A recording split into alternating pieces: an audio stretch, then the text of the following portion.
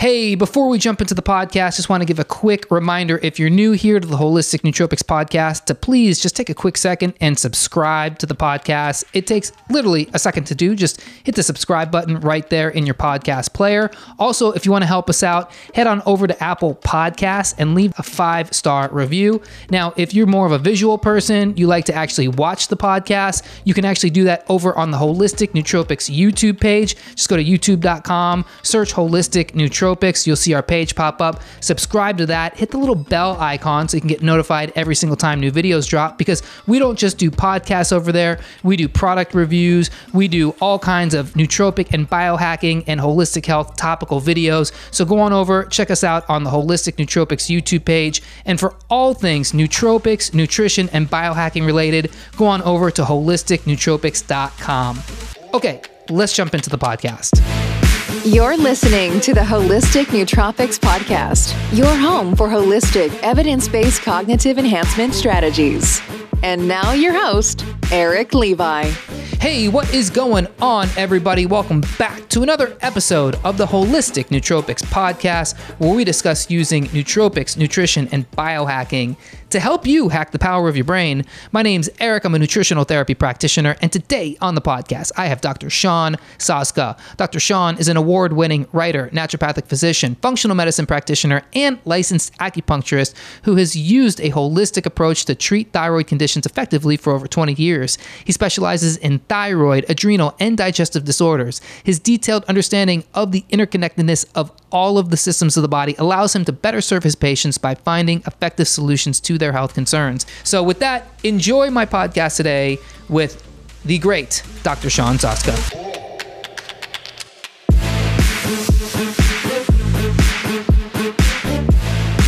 I'm actually very excited for this podcast today with you, Dr. Soszka, because, you know, as we talk about looking for holistic solutions to enhance cognition, invariably the thyroid comes up. It's not talked about, you know, especially in the nootropics community, in communities where we talk about biohacking. Nobody's ever talking about the thyroid. And I find it's such a missed opportunity and really a misunderstood part of the body by most mainstream physicians. So before we get into the nerdiness of the thyroid, let me ask you a little bit about your background as a naturopath physician, how you got started there, and what ultimately drew you to this research you do on the thyroid.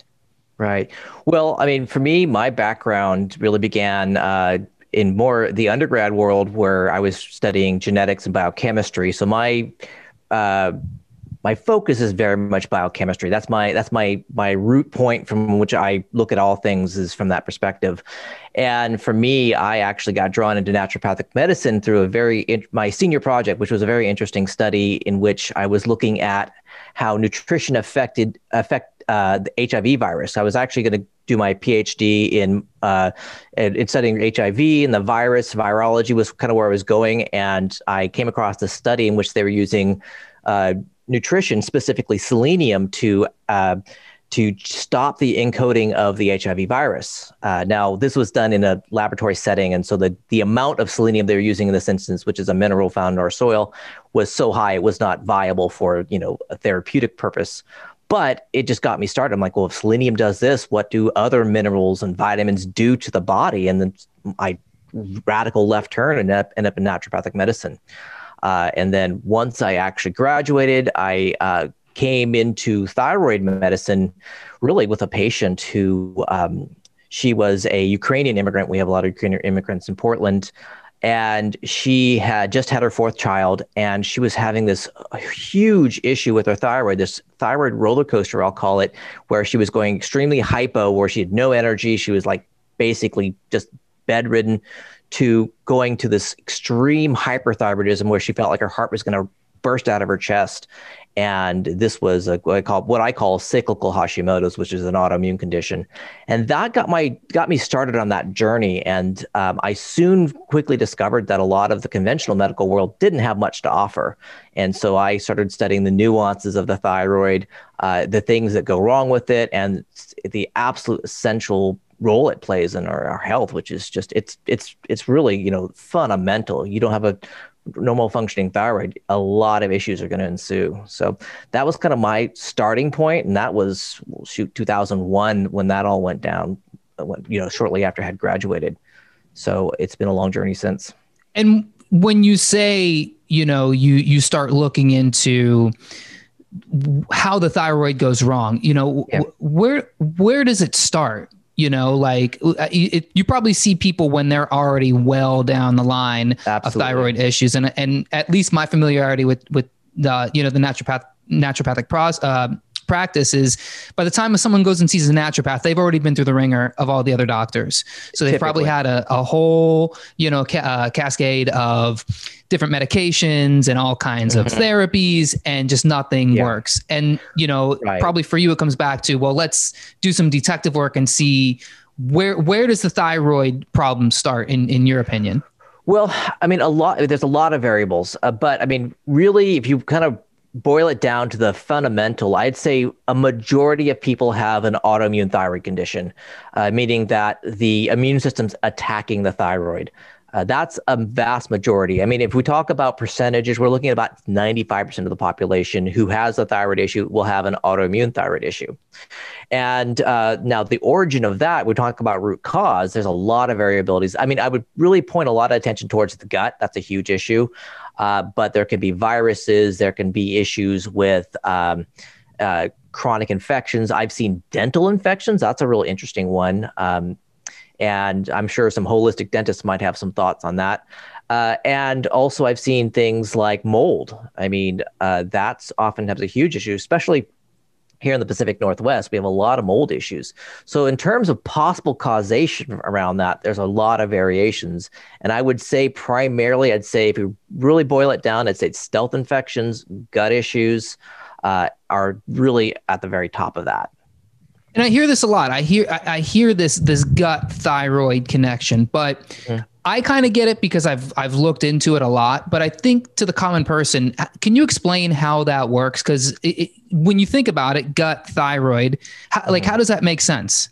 Right. So in the context of that, really, what we often see is there can be a infection in the gut. Commonly, that's the most common scenario. And what that does, that leads to intestinal permeability, also known as leaky gut syndrome. That sets off the immune system. So the connection between the gut and the thyroid is the immune system itself. So we have 80% of our immune system in our gut. And that's just by natural evolution, the process, the fact that, we're taking in a lot of, material from the outside in terms of food. And historically, that's not always been the cleanest source. So this immune system in our gut would be there to kind of capture anything that doesn't belong, identify it as a problem, so we'd have survivability. So now fast forward to our current situation. Now we're seeing that the gut has been weakened a lot of times, oftentimes bad diet, unhealthy diet, the overuse of antibiotics weakens the gut.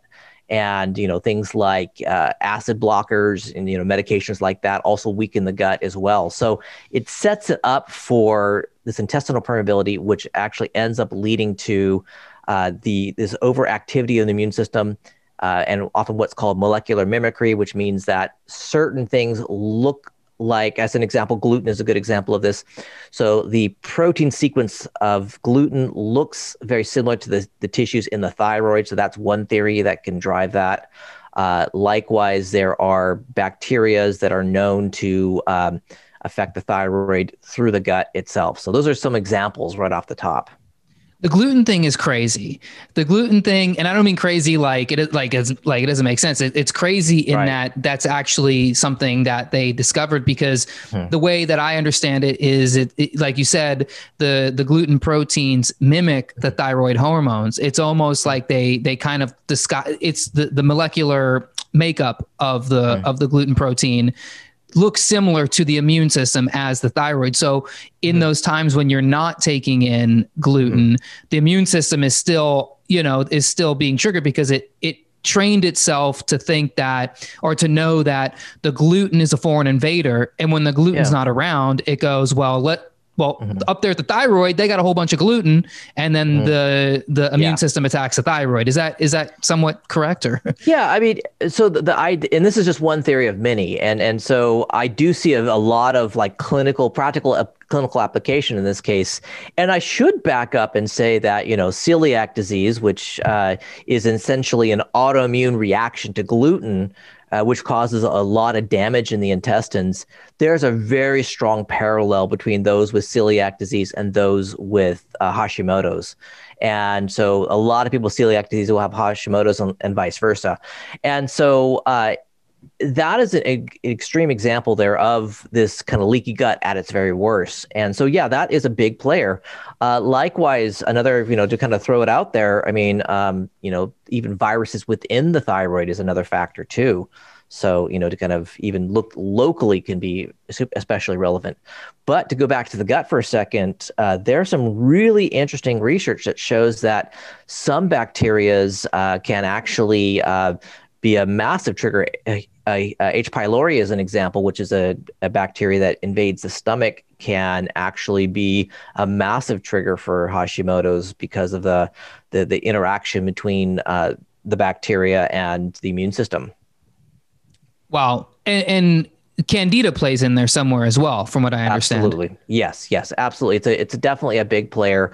And that one has a huge effect because you do have the actual toxin produced by Candida, and that gets into the bloodstream and can really alter a lot of things, especially brain function too, interestingly enough. So there's a lot of parallels there where we see that can affect the thyroid. It can affect, the actual interior landscape of the intestines, but a lot of things. Matter of fact, an interesting study in which they looked at the effects of Candida as a causative agent for depression, which was particularly interesting. And they found that it actually overwhelmed the liver, which actually is interesting because you look from a Chinese medicine perspective, they associate, liver stagnation with depression. And here we have a example where in this case, yeast is actually causing that to occur.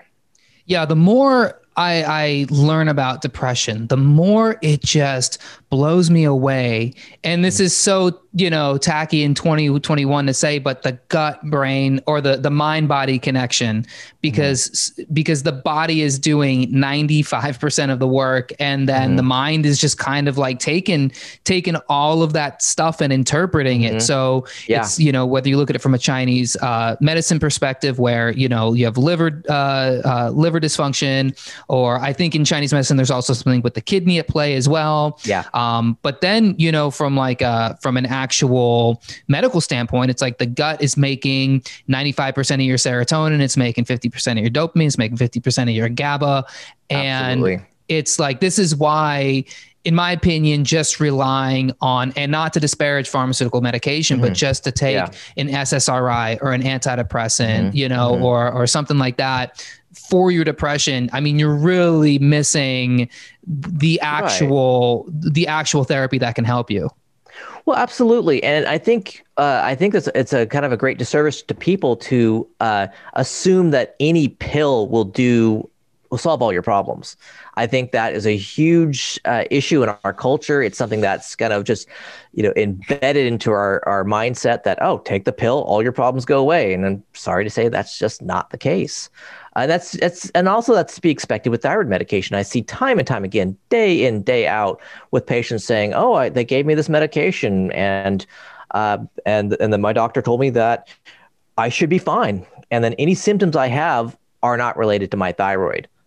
And I think that's just like a bunch of nonsense, because again, replacement of the hormone doesn't actually resolve the cause itself, what caused this to happen in the first place. So can you clear up then how thyroid hormones work? Because sure.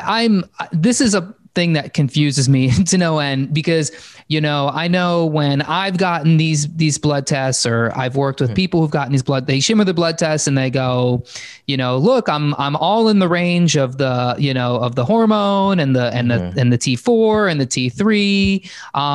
But when I listen to functional medicine practitioners talk, they go, well, these numbers aren't correct, you know, because it's based on, and like most standard, you know, lab tests, you know, it's based on an average sick population.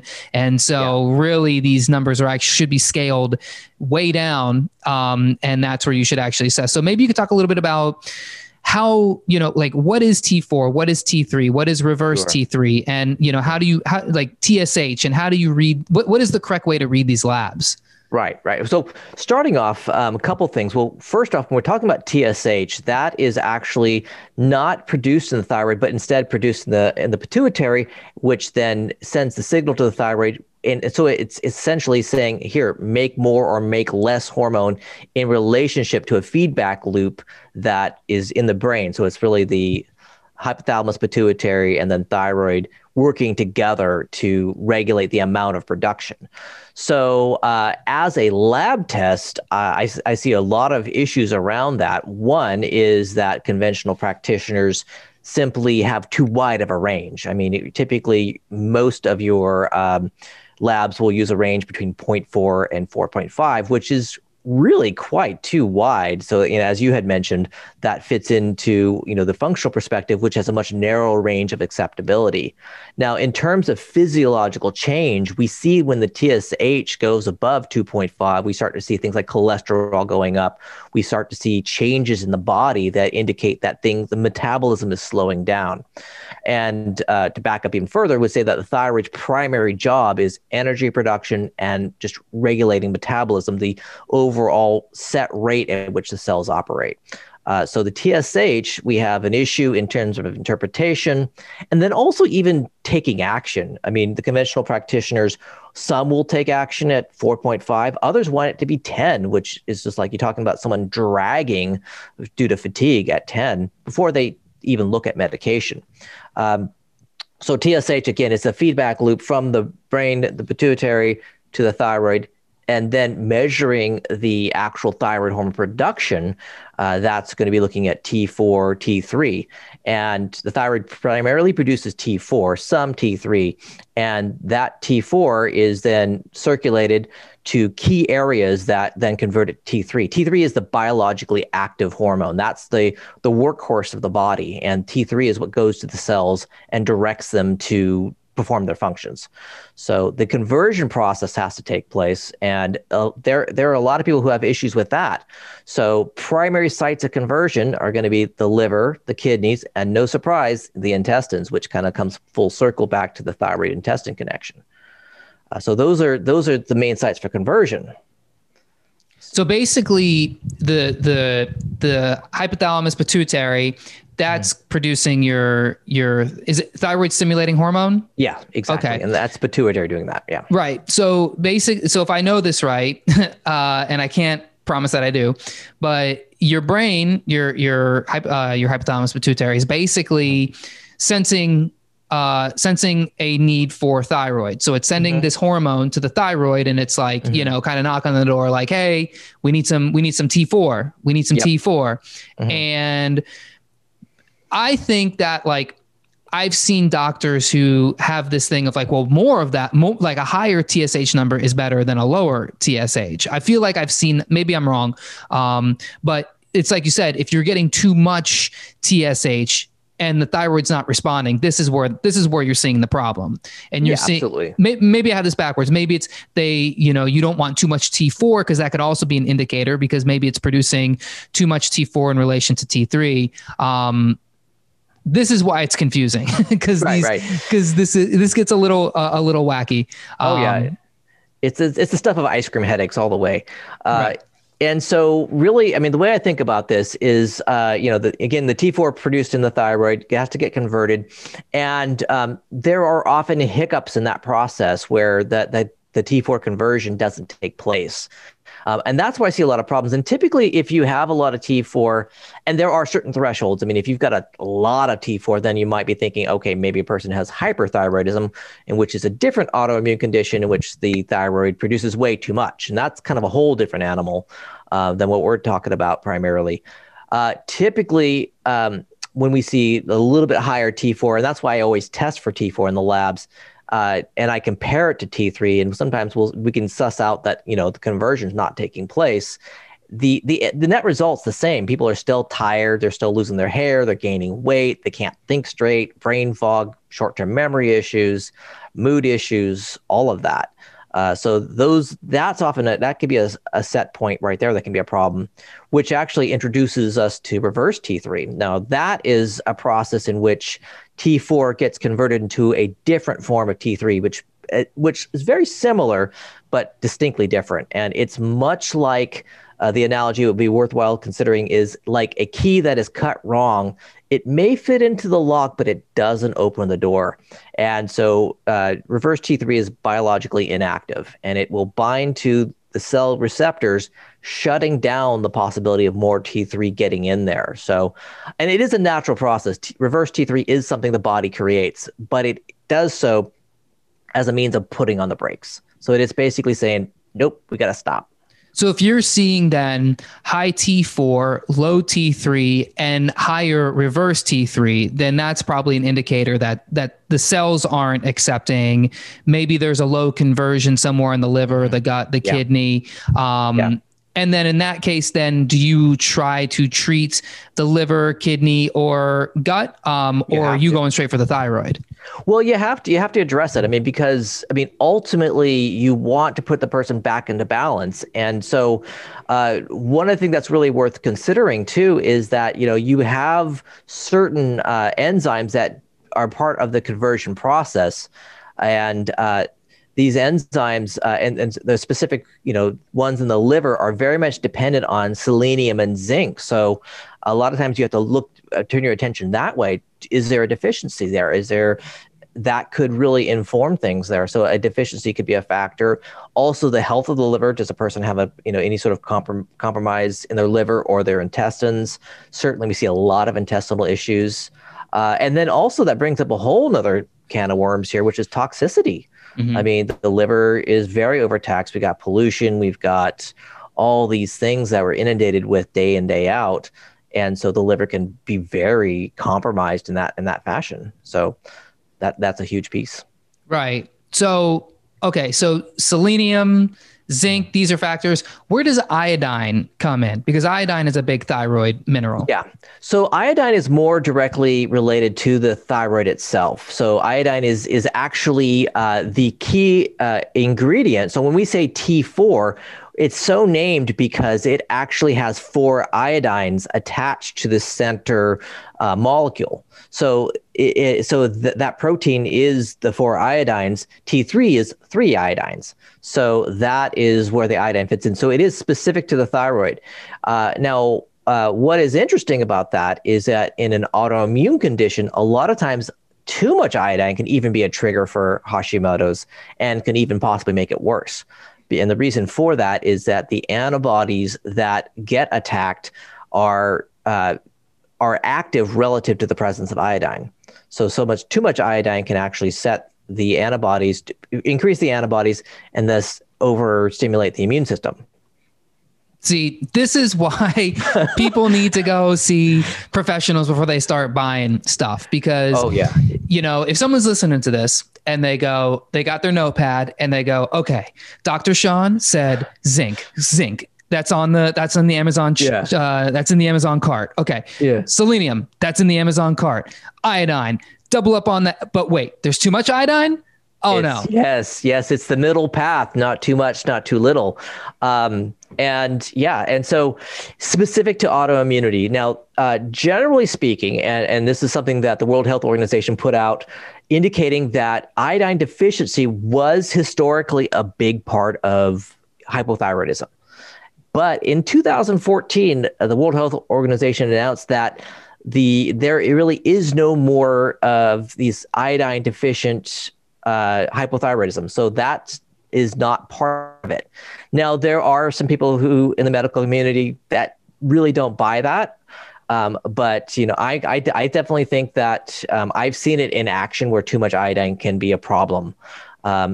And so you'll see other people out there who say, no, you need a ton of iodine to treat this. And I don't really agree with that. And the science kind of backs that up, that it's too much is a problem. You still need some in your diet, no question about it. But I think that in the alternative medical world, I think that this, kind of like powerhousing things with iodine is a mistake. I think that oftentimes is not the way to go. And I've heard with Hashimoto's, especially, iodine can be problematic. It's almost like you're literally rubbing salt into a giant wound. Yeah, or gasoline on a fire is a good analogy too. Yeah, that's very interesting. So if you're sitting there and you've got Hashimoto's, or you might suspect you've got some thyroid issue going, and you're like, okay, well, I thought I was going to buy these supplements, but I'm not going to get these supplements. So how do I get these nutrients? How do I get selenium? How do I get iodine? How do I get zinc?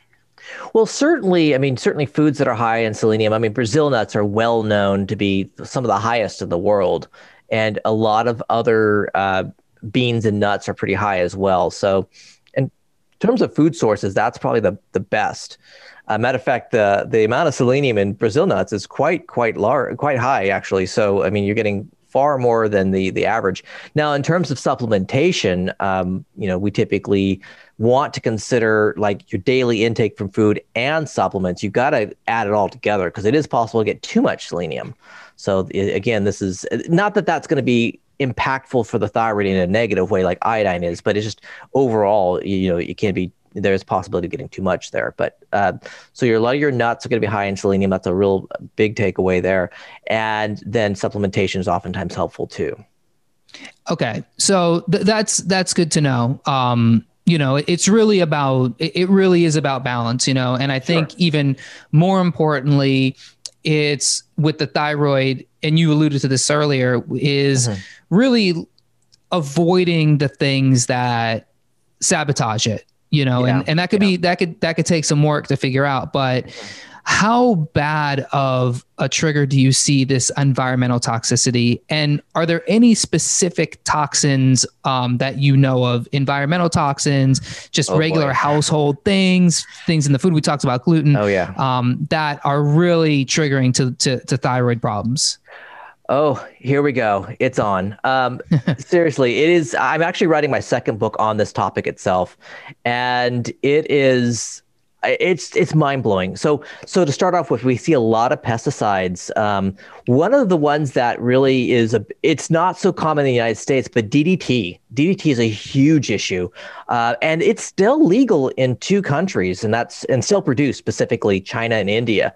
So, and so since we get a lot of our food from around the world, we don't know if you're getting exposed to DDT. That one, and several other, there's a number of different pesticides that are well known to specifically alter the thyroid itself. So in those instances, it actually prevents thyroid from producing the actual thyroid hormone. So you're seeing a shutdown there, and it also prevents conversion. And then a third thing that they do is they actually shut down the receptor sites at the cell itself, which is a whole nother piece that is hugely impactful.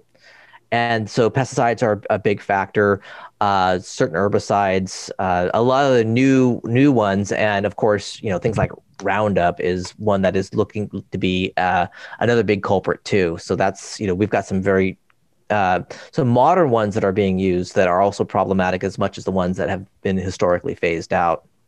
Yeah, the glyphosate. Sorry, were you gonna? No.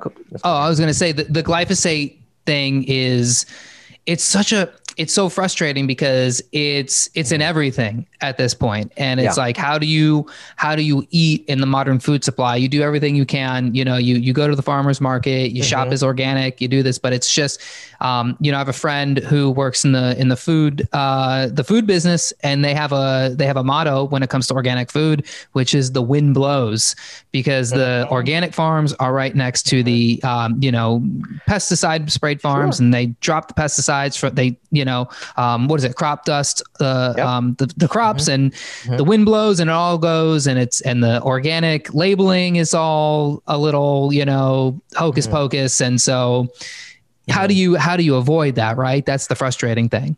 Oh, absolutely. And that actually brings up another point that's worthy of consideration which is toxic minerals. You toxic metals. So arsenic, that one is very commonly found in pesticides. We certainly see some to some degree, some cadmium, some mercury and things like that. So as it comes to organic, you're not always guaranteed to be absolutely free of these metals. So it is a point of keeping an eye on things. So I mean, a good example of that is people who eat rice. A lot of the water they use for raising, for growing rice can be very much laden with arsenic. So it's a huge issue there. I don't know if you saw, there's something been going around in the news in which they're talking about baby food, organic baby food specifically, has been found to be full of lead, arsenic, and other heavy metals that are problematic. So it's a real tricky thing. So I think farmers markets are better in the sense that you can get to know the growers, and but the soil is a big factor, and they need to kind of revamp the whole organic label. I think it's been watered down from its original intent due to big business. As much as I hate to say that. Yeah. And with rice specifically, I've heard in this instance, white rice is actually brown rice for this very reason, because it's the hull on the brown rice actually holds the arsenic. So you have to get rid of that and then eat the white, even though the white rice spikes the glycemic index a little bit more. Right. You just can't win. Well, it's a frustration for sure for a lot of folks, and then in some ways you do have to pick your battles. And for me, what I typically do is I look at a patient and figure out where the issues are, because not everybody's going to have every possible trigger or cause. So again, it's like, okay, one patient A might have a very significant digestive issue. Patient B, it's, a virus such as Epstein-Barr or something like that. That's a trigger. Patient C, it might be more about chronic sinusitis can be a trigger for thyroid issues. And so looking at that, maybe food allergies in that individual and its role relative to leaky gut. So it is about picking battles. But but going back to the environmental piece, I mean, I think also household chemicals, which is kind of what you kind of were talking about briefly, is a big factor. So a lot of the things like the phthalates, things like parabens are a huge issue, a lot of skincare products. And I don't know if you've mentioned it before, but I often use environmental working groups databases, which are especially helpful. Like Skin Deep is great for picking out products that don't have the sketchy stuff in them. So those are, I think, important.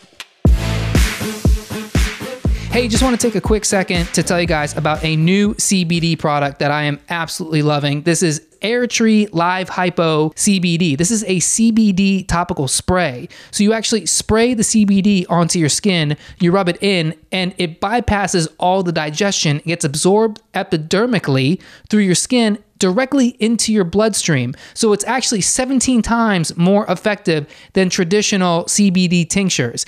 It's made here in America in a GMP certified facility, all with organic, natural ingredients, and you get 30 milligrams of CBD per serving, which my stoner friends tell me is a lot. So you can actually get yourself a free sample of this Airtree Live Hypo topical CBD. Just going over to holisticnootropics.com/live hypo. That's all one word, live hypo, one word, and get yourself a free trial of CBD. So again, holisticnootropics.com/live hypo. Sign yourself up, get some free CBD, try it out. If you don't like it, give this stuff to your grandma with arthritis, move on with your life, or get yourself some more CBD and feel gravy. Okay, let's jump back into the podcast.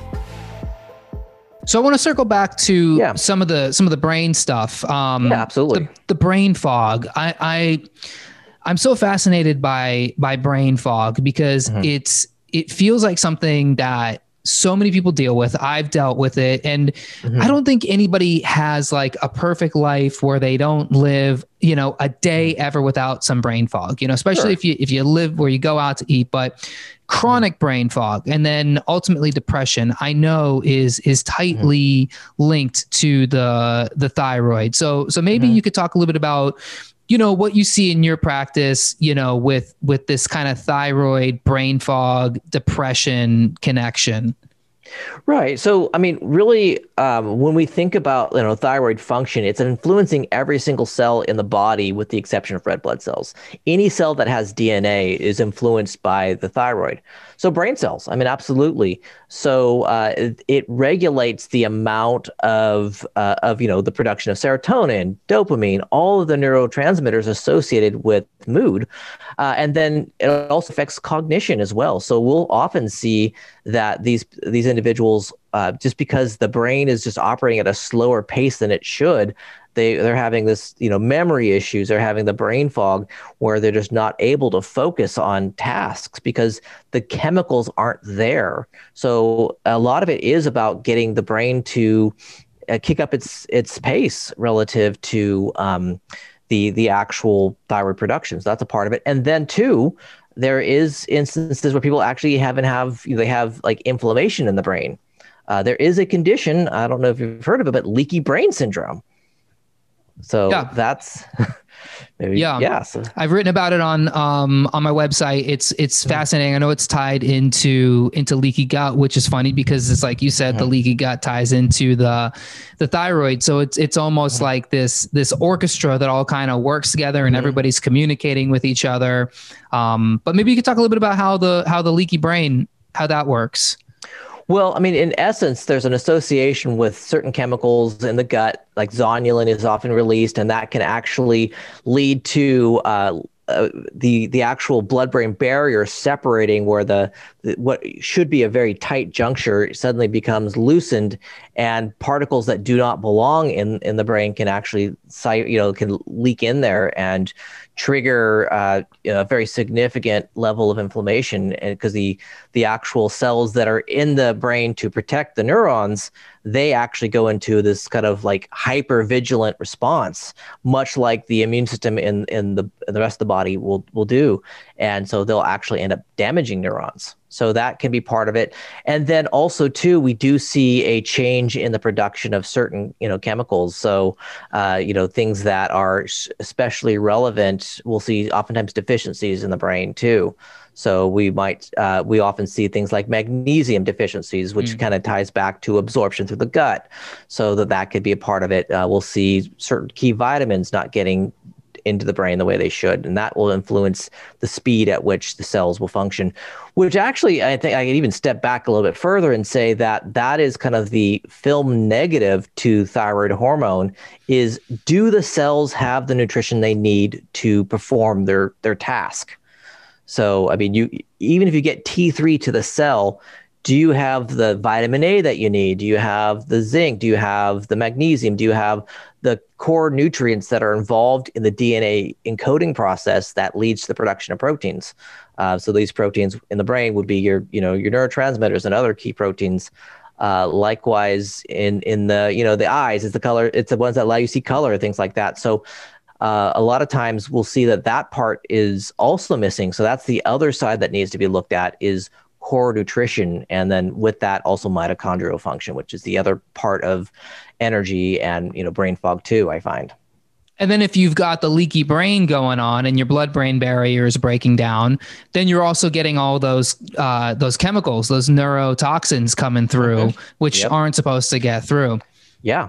And then with that too, we see that the brain is very sensitive to a lot of the environmental chemicals and toxins we were mentioning briefly earlier on. And so that's an influencing thing. So, I mean, brain fog, there's a lot of possible causation. Thyroid's a huge piece to it. I've seen it also, things like mold is another big one. I find that the mycotoxins associated with that can cause a lot of problems with the brain. So that can also be a culprit as well. And then even, circling all the way back to Candida, when we talked earlier, we see that those toxins produced can seep into the brain and influence the functionality of the cells there. So there's a lot of different ways that the brain can be affected through just a lot of it is toxicity. So if you see someone who, they're complaining about brain fog and they're complaining about memory loss, and then you do some labs and you go, okay, you do have elevated TSH and you've got, some low T4 and you've got some high reverse T3. Do you then start testing for things like Candida as well? Or do you just kind of assume like, well, there's probably some gut issue here. So do you start to treat the gut at that point? I typically do some additional testing. Some of my favorite tests are things like the organic acids panel, and especially like using Great Plains. They have got a really good one. And so what I typically will look at, and the advantage there is you can actually see, as an example, let's take serotonin as an example. We can see if the gut is influencing its production, or dopamine for that matter. You can see that like a high, like Clostridium species, if it's high, can alter the production of dopamine and influence, anxiety as an example. And likewise, we'll see serotonin, its pathway can be altered and it'll actually go down a more neurotoxic pathway. So I do look at the gut, and I do look at mitochondrial function, and that test kind of offers a glance at both. So that really gives me some clarity as to where to go with things, because I try to be as like laser focused as possible, because it is very easy to go down like a treatment rabbit hole and maybe not be exactly on. And I want to be conscientious of the patient's time and, resources. And I want them to feel better as quickly as possible. But yeah, you have to deal with the thyroid.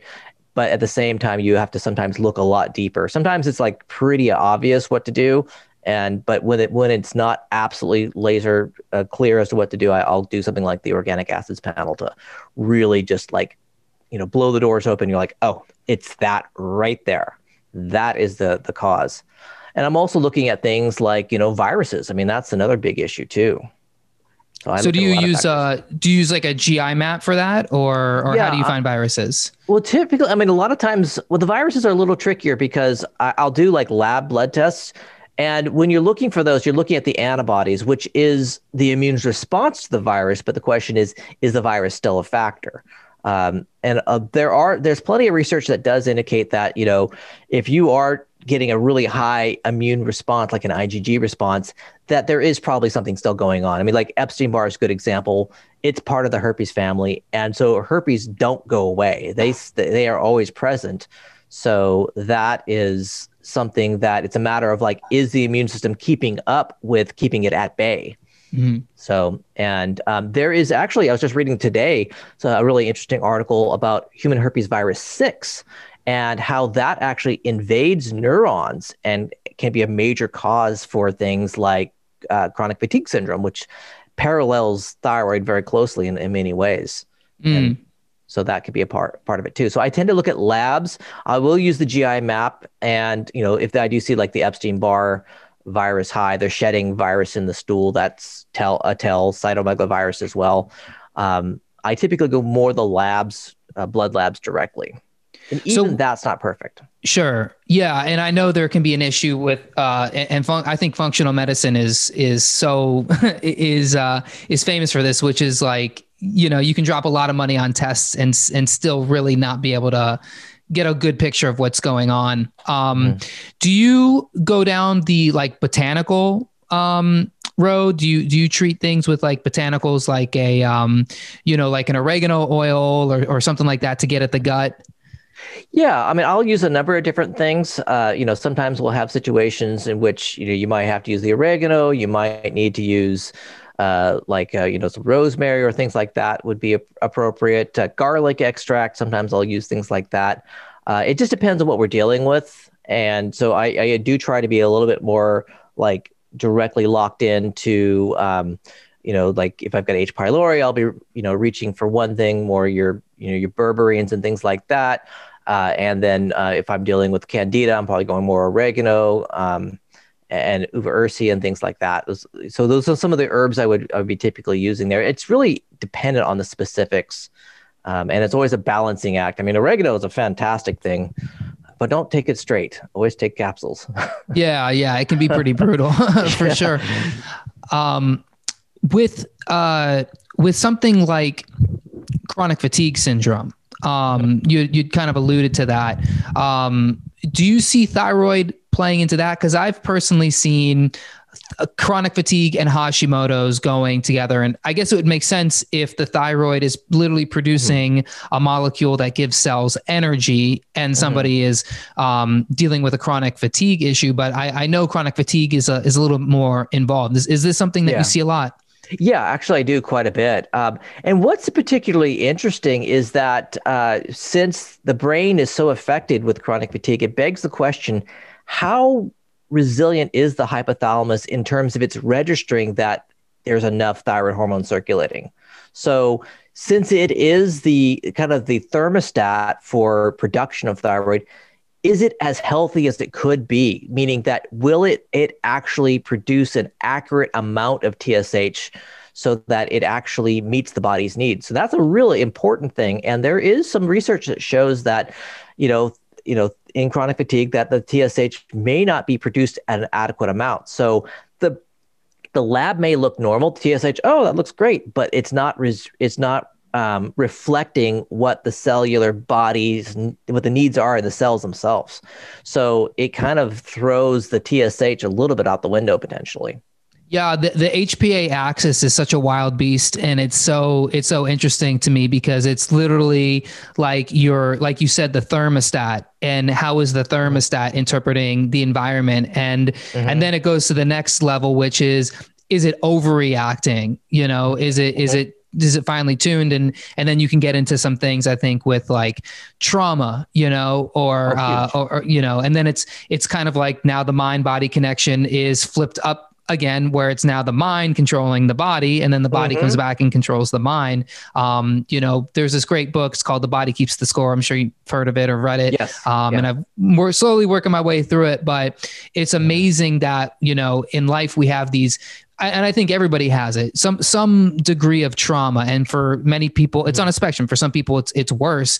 And, for some people, it's a little less, but we all have a little bit of it. And I think it's controlling that thermostat more than really any one supplement or treatment can actually treat.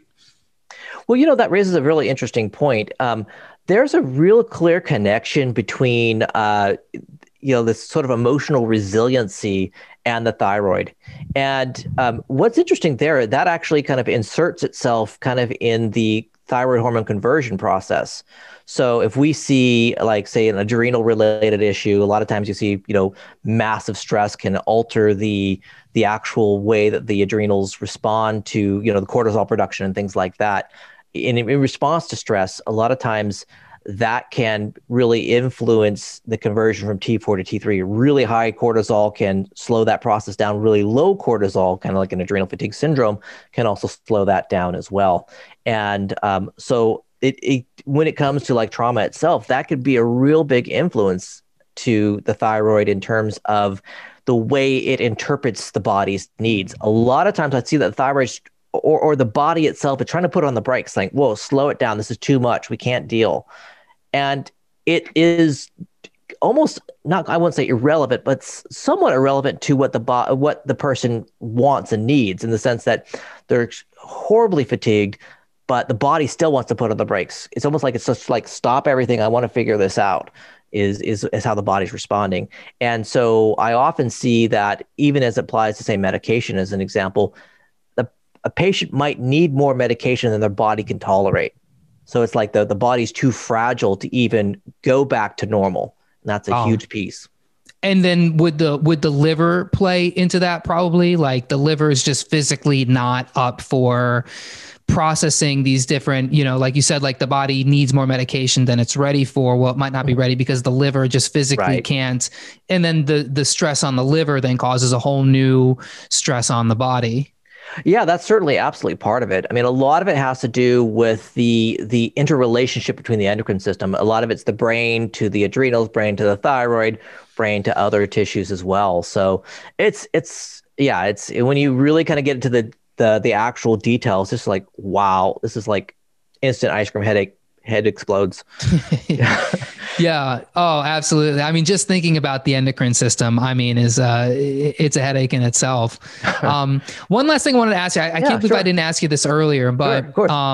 you know, what is free? Because we've talked about T4, T3, reverse T3. We talked about the labs, but we didn't talk about free T3. And I'm curious how that works into everything, what that even means to begin with. Right. So free T3, I mean, well, T3 itself, that's the actual hormone that, like I mentioned before, is the biologically active form. So as it relates to labs, when you're measuring T3, it's either bound to a chaperone protein or it's free floating. And so free floating is the ones that are readily actively able to bind to cells to trigger energy production or protein production, whatever that cell may do. So I always measure both, at least to get a baseline, because sometimes people may have a really low free T3, but have a normal total T3, which is the bound protein part of that. So a lot of times there could be, sometimes there's excess chaperone protein or the carrier protein. So that can be another piece to the puzzle that could be a challenge as well. But free T3 is the one that's most relevant for looking at biologically active T3. What can your body use immediately? So is there a way to optimize free T3 versus the bound T3? Yeah, I mean, usually if there is like really, really high, like too much of this carrier protein, that could be related to the sex hormones. I'm sorry to add more complication to this, but we're already down this rabbit hole. People are in Wikipedia. We don't know what's going. Yeah, it's on. Yeah. So really, a lot of times, as an example, this especially applies to women. If they have like estrogen dominance, they're going to have a lot more of that protein. And so they may actually have a lower free T3. So sometimes it's about balancing the hormones, as an example. So that's another piece I look at too. I'm using like the Dutch test as an example a lot for that, for like adrenals and adrenal function and sex hormones. So there is another wrinkle to the whole picture. And so that's one of the things you have to look at. And again, it's all relative to the person's issues. Not everybody's going to have the same set of issues. And that's why I'm always looking very specifically at their history, what we're seeing on labs. And when you do a complete lab panel, you're going to pick that up. You're like, oh, there it is. And then you can kind of get really into that. And then you can actually make efforts to reduce elevated estrogen and things of that nature.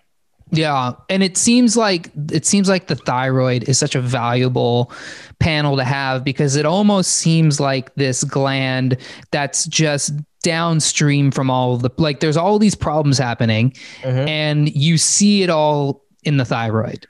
Yeah. Yeah, absolutely. It's really kind of a cornerstone organ that, if it's not functioning right, the rest is going down the tubes. I mean, every tissue in the body, skin, brain, digestive tract, your sensory organs, all of it is dependent on the thyroid function correctly. So it's definitely a big, big factor. And the last thing I wanted to add, two last things I want to ask you. So I know when we talk about thyroid, I know, for women, it's a big issue, but do you also see men with thyroid issues? And for men, how does this typically manifest? Like if you're a guy and you've got because I know a lot of guys have brain fog and a lot of guys have depression, maybe you don't think it's thyroid, but are there any other triggers for a guy that would make you think like, okay, maybe I should get my thyroid panel done? Well, absolutely. And I mean, first off, if you're talking about statistics, I mean, definitely women outnumber men 9-1 relative to thyroid issues.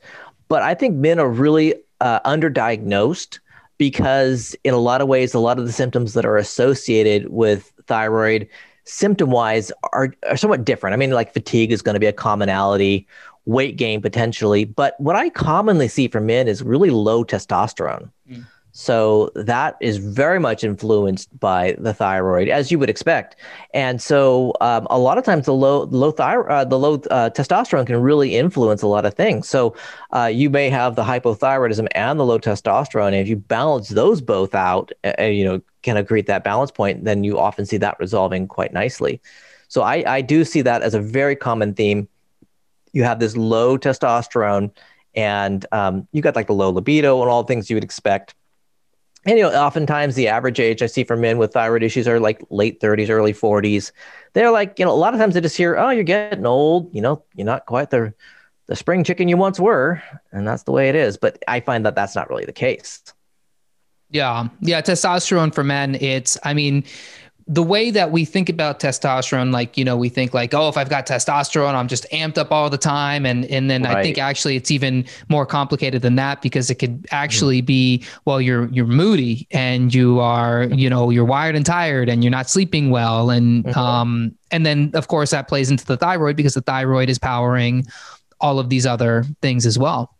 Well, and absolutely. And there's plenty of research that shows that testosterone influences the thinking process in men. So it influences brain health. So, it is, there's a direct correlation to, to that and moodiness, but also the clarity of thought and how well you're functioning there. So if you're that's low, we'll see that could be a very direct cause of brain fog itself, in addition to the thyroid issue. Exactly. So when it comes to diet and supplements, is there like an ideal thyroid diet? Are there any foods you want to specifically? I know we talked about, organic, non-organic, but like I'm thinking foods, I've heard of goitrogens and a lot of cruciferous vegetables. Right. I hear a lot of people doing more the keto diet and doing their thyroid well. Like, what would you say is a good kind of general rule of thumb with diet? Right. With diet, the absolute there is anti-inflammatory. If we get down to the bare bones anti-inflammatory, avoiding the processed foods, being very conscientious of eating healthy vegetables, fruit. Now, with the cruciferous vegetables, research shows that if you eat a lot of it raw, it's a problem. If you are eating it cooked, not so much. So your broccoli and all that, not so much of an issue, because that was often something that was talked about, like, hey, this could be a real issue, but you'd have to be seriously putting away some major amounts of broccoli raw to actually have that suppress the thyroid. So it's not really going to be an issue. Now, cruciferous vegetables can certainly cause a lot of gas, so they might be dealing with some other issues digestively if they're eating a lot of raw vegetables there. But a lot of times I find people do well on like an autoimmune paleo, as an example. Keto could be good. I typically modify that, because for me, keto is more geared towards people with seizure disorders or diabetes. So, some people get some great benefits from keto and others don't. So it is, oftentimes down to the individual. I find most people tolerate kind of a autoimmune paleo, but it should be noted that that's an elimination diet. So people shouldn't follow that at its core for very long. It's just typically 8 weeks and then seeing what foods are problematic for you. But ultimately, I think that the biggies are getting nutrient-dense foods. Plenty of zinc, plenty of other minerals. Magnesium. Iron. Iron's an important player for thyroid as well. So I really kind of look at the foundation of, are they getting quality foods? Because I've seen plenty of people who are eating AIP, and you go into their actual what they're eating. I'm like, well, that's not actually very healthy. You're just cherry picking this, and that. So I've seen the same be said for vegan, vegetarian. Sometimes I'm like, you're vegetarian? Where's the vegetables? You're a pastafarian is what you are. Yeah, the Oreo cookie vegetarians. Yeah, exactly. I'm like, so it comes down to fundamentals of a healthy diet for sure.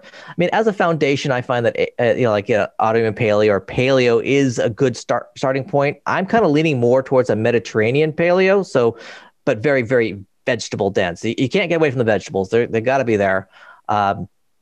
Of course, some people have sensitivity to things like nightshades, your tomatoes, potatoes, eggplants, and so on.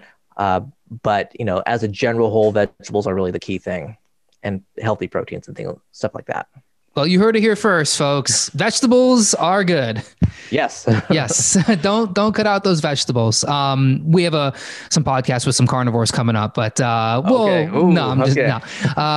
but this has been actually really informative. This has been I have so many more questions, but I want to be respectful of your time. I think if you are interested in learning more about Dr. Shawn, definitely check out your book, The Thyroid Fix. That's available on Amazon. Right here. There it is. I'll link to that in the show notes.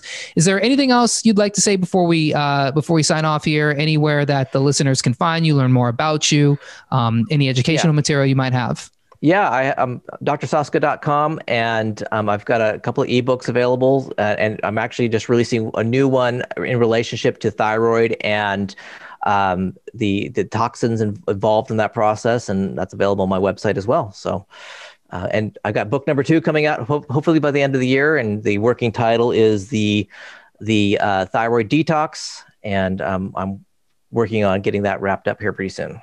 Wow. So cool. Well, we'll have to have you on again when that book comes out so you can talk a lot about it, because, I'll have another whole bunch of questions for you, because the environmental toxicity, it is a rabbit hole, and I want to do everything I can to learn as much about it as I can. But this has been so cool. Thank you so much for joining me, Dr. Shawn. For more on Dr. Shawn, be sure to check out the show notes that we'll have linked in the description on the video and in the podcast. And for more on all things holistic health, nootropics, and everything you can do to empower your brain enhancement, be sure to check out holisticnootropics.com.